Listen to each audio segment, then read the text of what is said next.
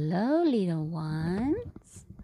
Are you ready for the bedtime stories?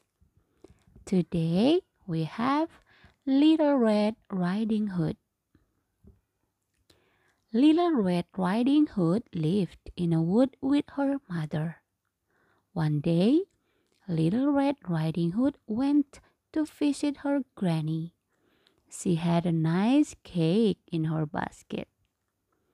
On her way, Little Red Riding Hood met a wolf. "Hello," said the wolf. "Where you going?" "I'm going to see my grandmother. She lives in a house behind those trees." The wolf ran to Granny's house and ate Granny up. He got into Granny's bed. A little later, Little Red Riding Hood reached the house. She looked at the wolf. "Granny, what big eyes you have!" "All the better to see you with," said the wolf. "Granny, what big ears you have!" "All the better to hear you with," said the wolf. "Granny, what a big nose you have!"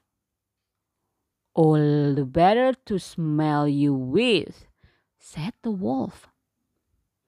"Granny, what big teeth you have!" "All the better to eat you with," shouted the wolf. A woodcutter was in the wood. He heard a loud scream and ran to the house. The woodcutter hit the wolf over the head.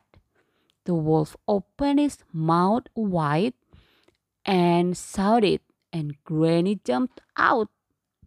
The wolf ran away, and Little Red Riding Hood never saw the wolf again.